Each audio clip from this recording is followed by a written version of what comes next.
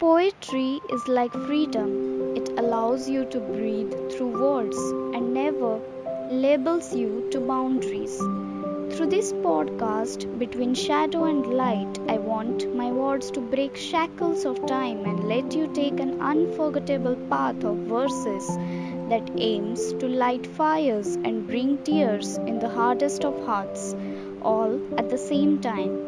From the ashes of the fire inside a broken heart, words rise and transform into poetry, and the podcast Between Shadow and Light would define that beautiful things aren't always the happiest things you find, but things that are ought to be a part of your lives.